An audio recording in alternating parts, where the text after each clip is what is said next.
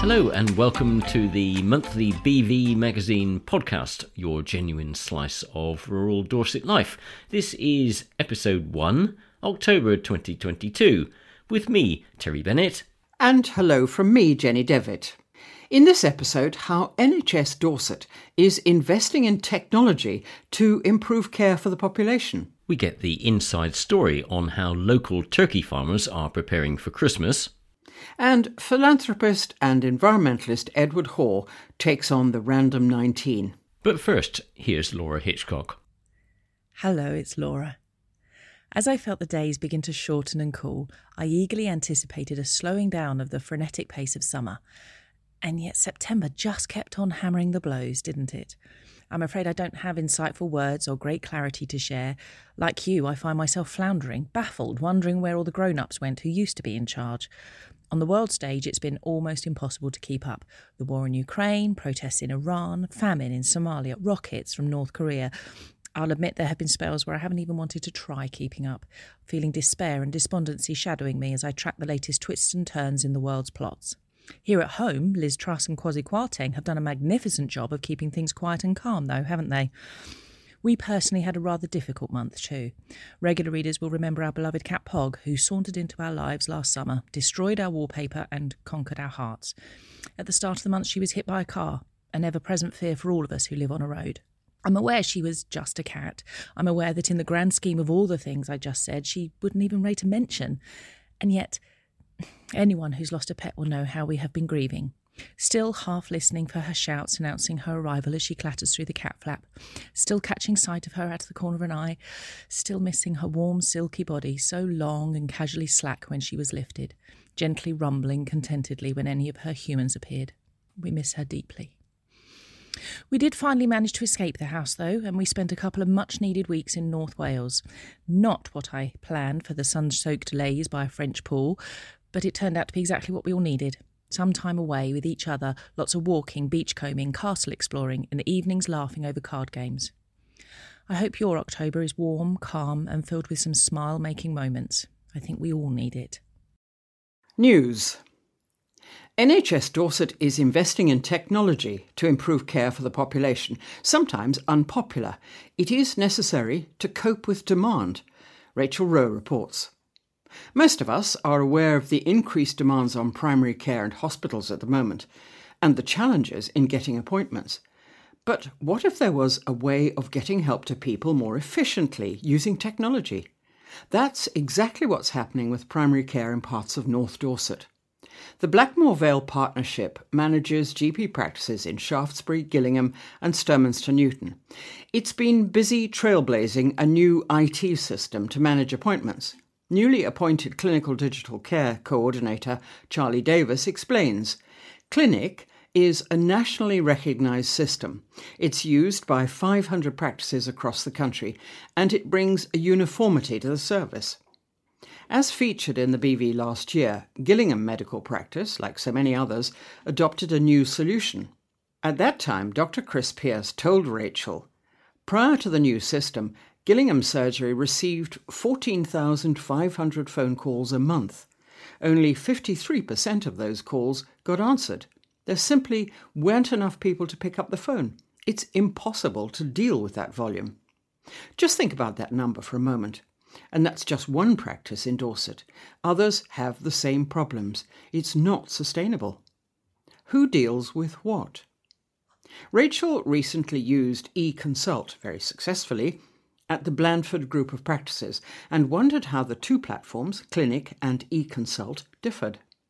Charlie says, Clinic offers so much more, and it also helps with choice and promotes a better service. So how is it all going to work when someone phones their GP? Dr. Simone Yule, Clinical Director for the Blackmore Vale Partnership, is clear on the benefits. Clinic will bring a uniformity of service. Whether someone rings the surgery or uses the website, they'll get the same response.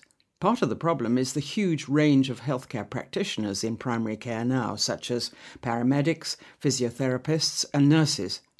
Knowing who is best to deal with an issue can be difficult. With this new system, we can streamline patients to the right place and for the right reason. There's an element of instant triage, and there's a clinical team behind it looking at what's coming in on the system. So people will either get a face-to-face or a phone appointment, and it should then be easier to get that face-to-face appointment because the system releases capacity. Digital triage.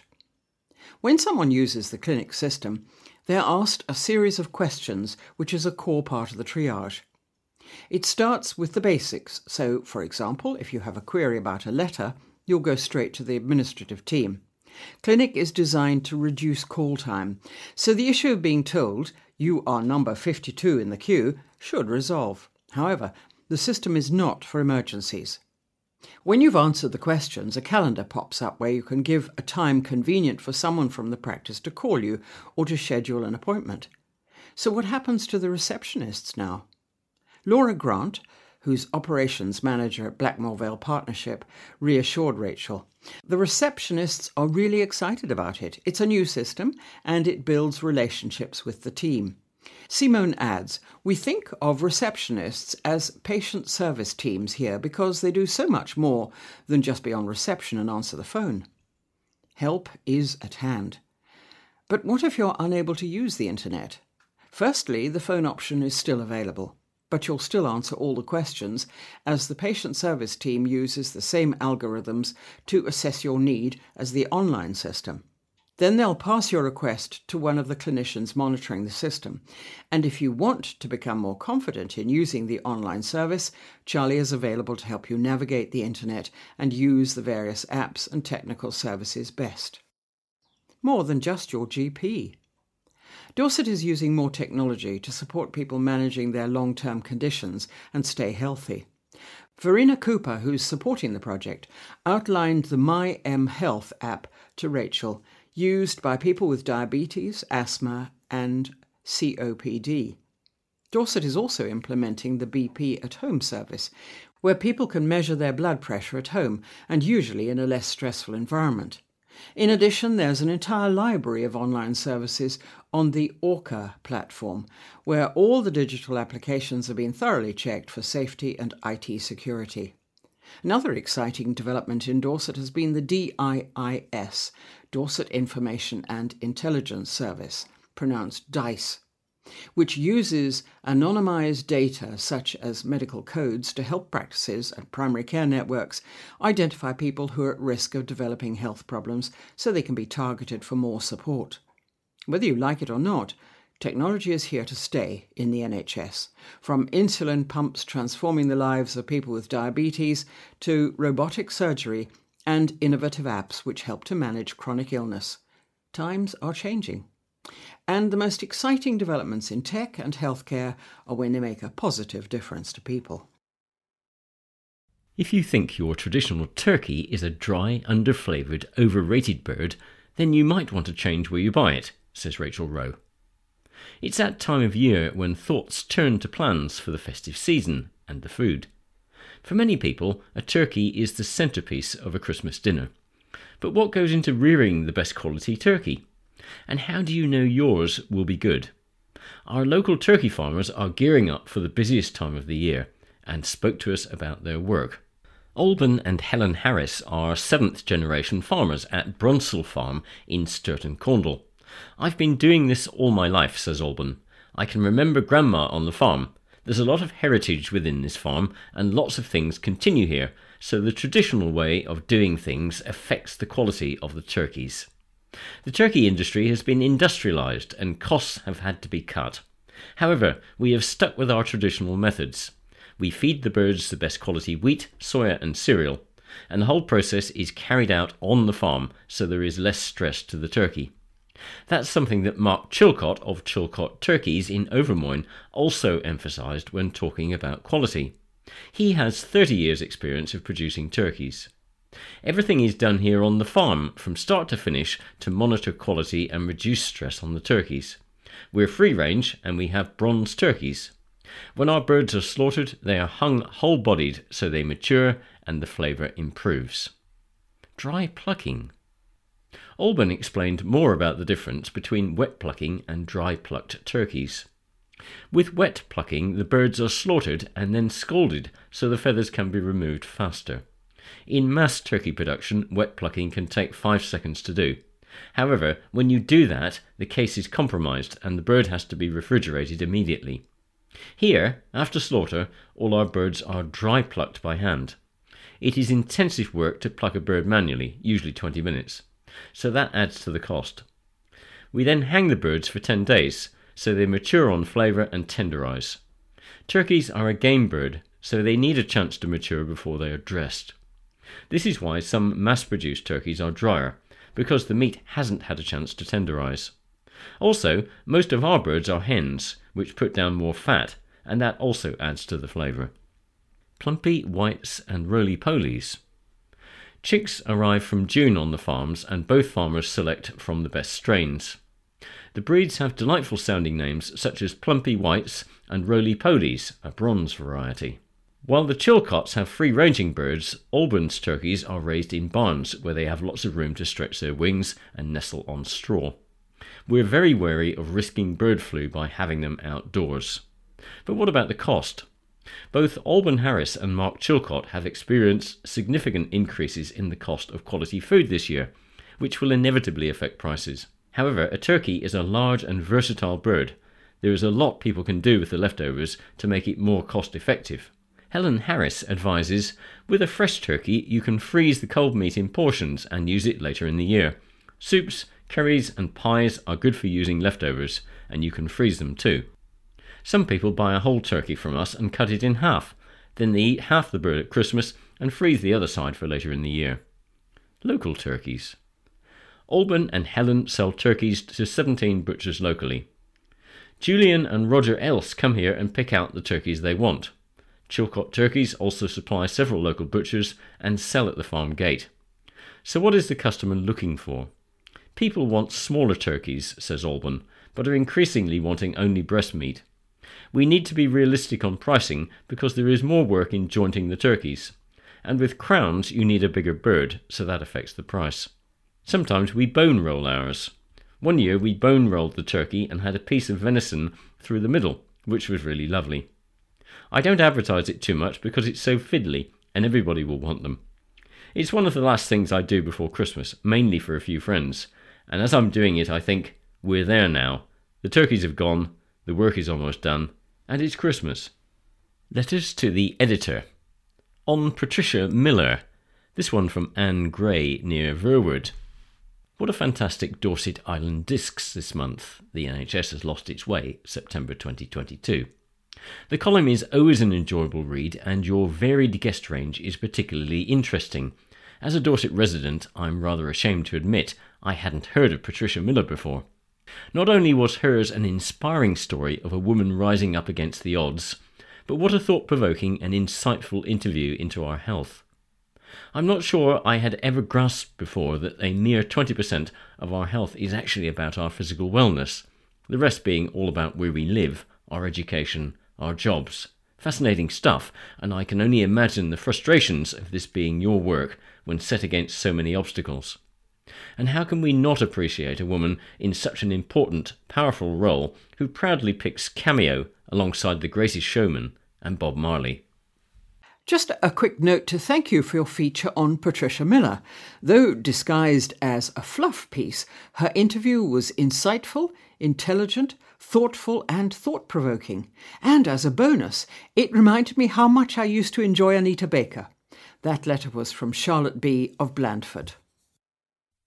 On the waste of wool. I was interested in your article on the modern wool industry. We need more woolly thinking, September 2022. There have been some amazing innovations in the wool industry, but there are so many more opportunities still to be taken advantage of. British wool is unique because, unlike many other breeds of sheep, like merino, British fleeces tend to make coarser, scratchier wool. This was once a competitive advantage when our carpet industry was booming. But as carpet sales slumped and the fashion for hardwood floors arrived, wool prices began to plunge. From being a prime trading product a decade ago, wool has become a simple byproduct and farmers began burning fleeces because it was no longer economically effective to lug them to market. Of course we can wear it, though for a waste product it seems to be remarkably expensive to buy pure wool clothing, or use it for building insulation, but some entrepreneurs have really started exploring its potential. Solid wool is a sustainable alternative to fiberglass. Woolly Shepherd makes sound absorbers. Chimney Sheep makes rolls of gardener's felt, perfect mulch, plants love growing in it, and it biodegrades within a year. Woolcott makes felt liners for insulating boxes to transport food. Anyone who has one of those meal subscriptions from HelloFresh or Able & Cole will know them. Far more importantly, they're also used for vaccine transport. On top of all of this, it's also used for cleaning up oil spills. It's fully biodegradable and 100% renewable. Why is it still seen as a waste product? I cannot understand it. John Farrer, Shaftesbury. And this letter comes from Della Jones, MBE, sent by email. Having left school in 1946, I worked in London for a Belgian wool merchants with strong connections to the wool futures market, representing company branches from around the world. London, having suffered and survived the Blitz, was an exciting place to work, especially for a young girl having just left school, with rationing and ration books the mainstay of our lives. I was fortunate in that we received gift aid parcels from the firm's American connections, containing nylon stockings and nylon material, which made wonderfully luxurious underwear, together with parcels from Australia containing skeins of wool. I particularly recall some beautiful soft green merino wool. While sitting on the steam train travelling into London every day, I knitted it into a long sleeveless cardigan, which, after 74 years, still being as good as new, I am wearing today. Oh, happy days. A note from Canada. This is from Tom Blackmore in Ontario. I write from Canada, where the Blackmore connection to the Queen is that my father-in-law was Lieutenant Governor of Ontario.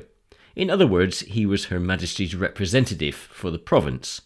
I met her twice, and she was such a wonderful lady. Hard to imagine a world without her. My grandfather, Wallace Blackmore, left school at a very young age and joined the White Star Line. I believe his father or grandfather was a millwright in the Devonshire area. After a few years, he jumped ship in New York in 1912 and hitchhiked to Windsor, here in Ontario, and eventually opened his own bakery under the Blackmore name. If he had not jumped ship in New York, his next assignment for White Star was to be on the maiden voyage of the Titanic. I was hoping to take my wife back to the UK last year, but COVID got in the way. Hopefully, we will be able to make the trip next year. All the best from Canada. Variable bills. An email from C. Wilmont. It seems very few people know about variable direct debits. If you are good at budgeting, it's a much better way to pay for your utilities. You send in your monthly meter readings and get the bill a few days later. A week after that, the exact amount you have used is taken from your bank. Definitely no need for an astronomical monthly direct debit. My bill for August was less than £25. My whole year's usage was less than £600. Use less and you pay less. Excellent magazine. Keep up the good work. And the final letter comes from Catherine Vaux of Tisbury. A wonderful ecumenical evensong took place on Thursday the 16th of September at the Sacred Heart Church in Tisbury. Father Robert is not one who likes a fuss, but thought this would be a rather good idea, and he was right. The Reverend Juliet Hume kindly led the service. Father Robert sat by the font, where he could see and then speak to all as they came by. It was a splendid farewell. The church was filled with our parishioners, our Dean, Father Anthony, those from St. John's, the Methodist Church, and Tisbury community. Mark Shuldham welcomed everyone. Teresa Frost and Mark read the lessons. The choir sang from the gallery in the West End and consisted of members of the Hindon and Chilmark Choir and those of Warder and the Sacred Heart, led by Felicity Pattenden. The BCP Evensong, which was at the request of Father Robert, opened with the choir singing a 4-part round of a Tese Gloria. The canticles of the Magnificat and Nunc Dimittis were sung to settings by Smart and Monk.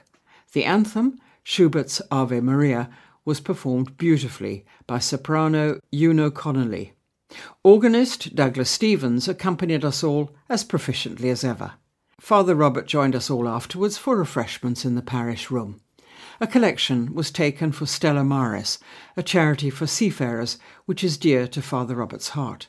He has written several books about seafaring, and One Firm Anchor includes the history of this organisation, Apostleship of the Sea, now Stella Maris.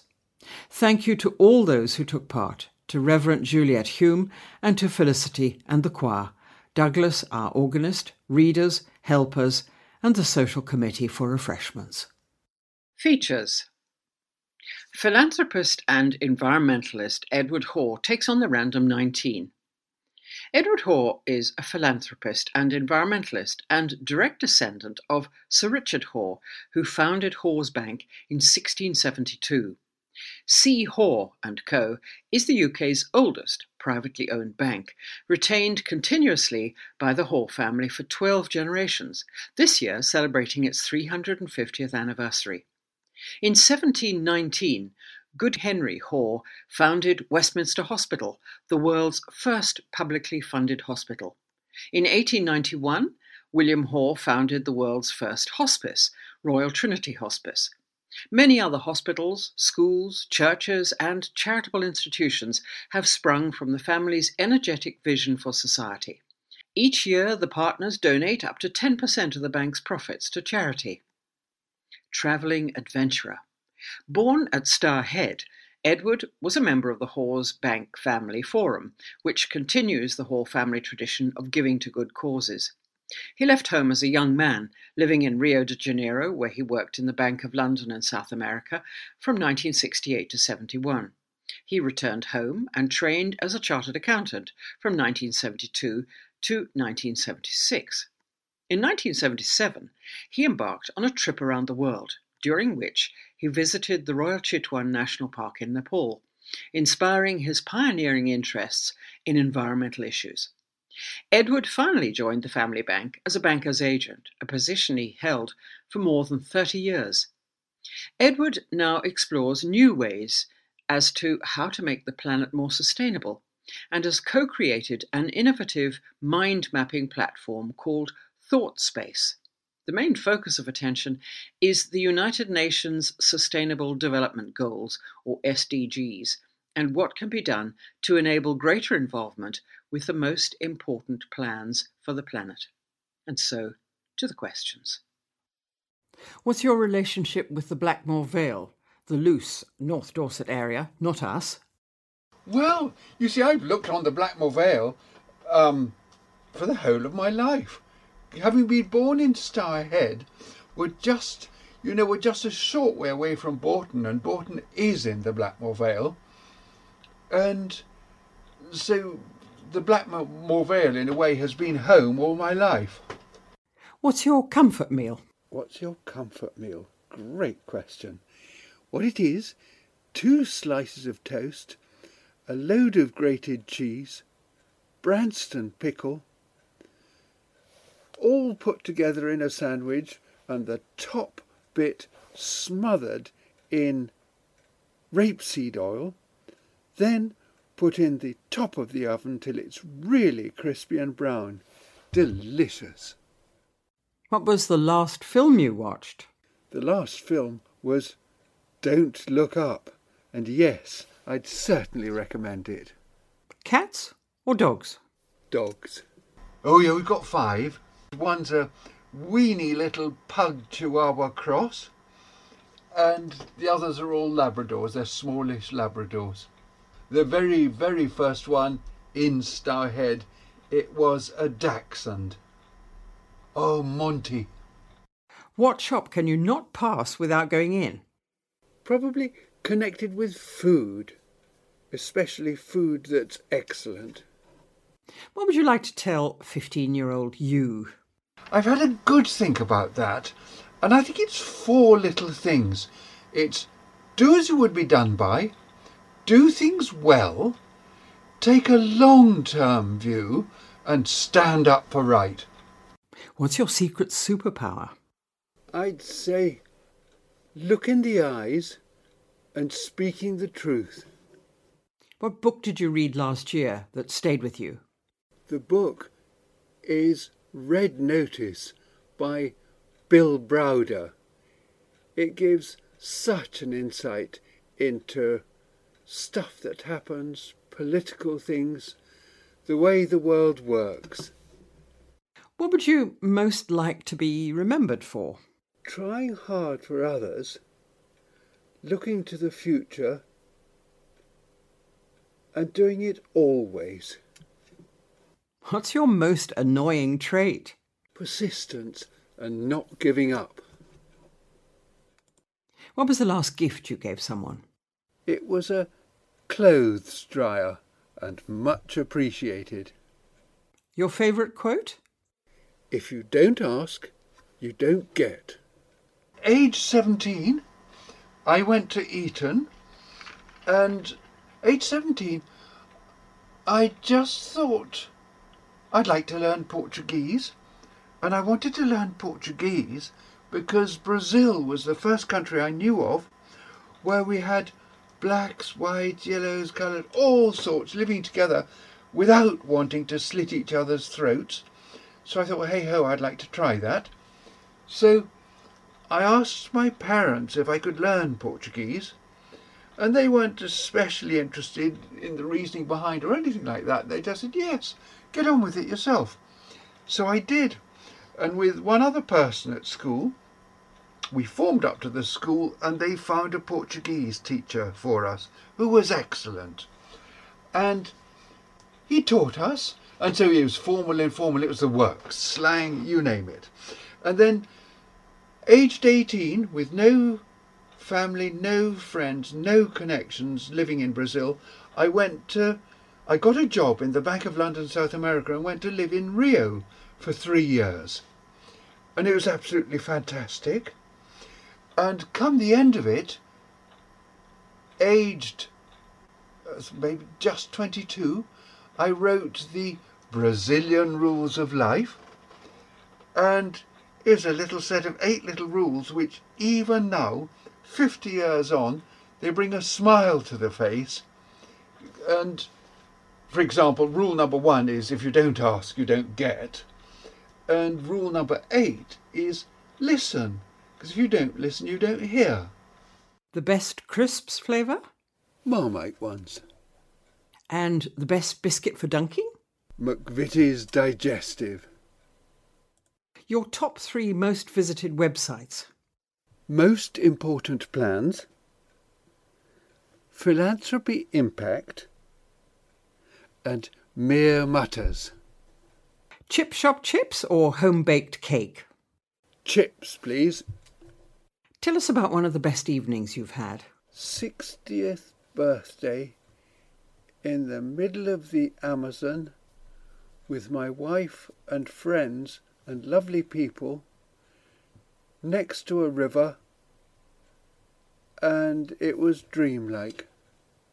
What in life is, frankly, a mystery to you? I think it's how uncaring and non-listening and cruel many of us can be. You have the power to pass one law tomorrow, uncontested. What will you do?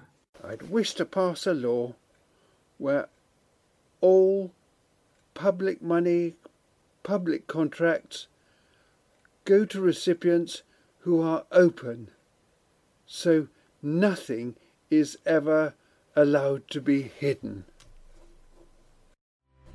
And with that, that's it for this episode of the BV Magazine podcast. So it's goodbye from me, Terry Bennett. And goodbye from me, Jenny Davitt. Until next week.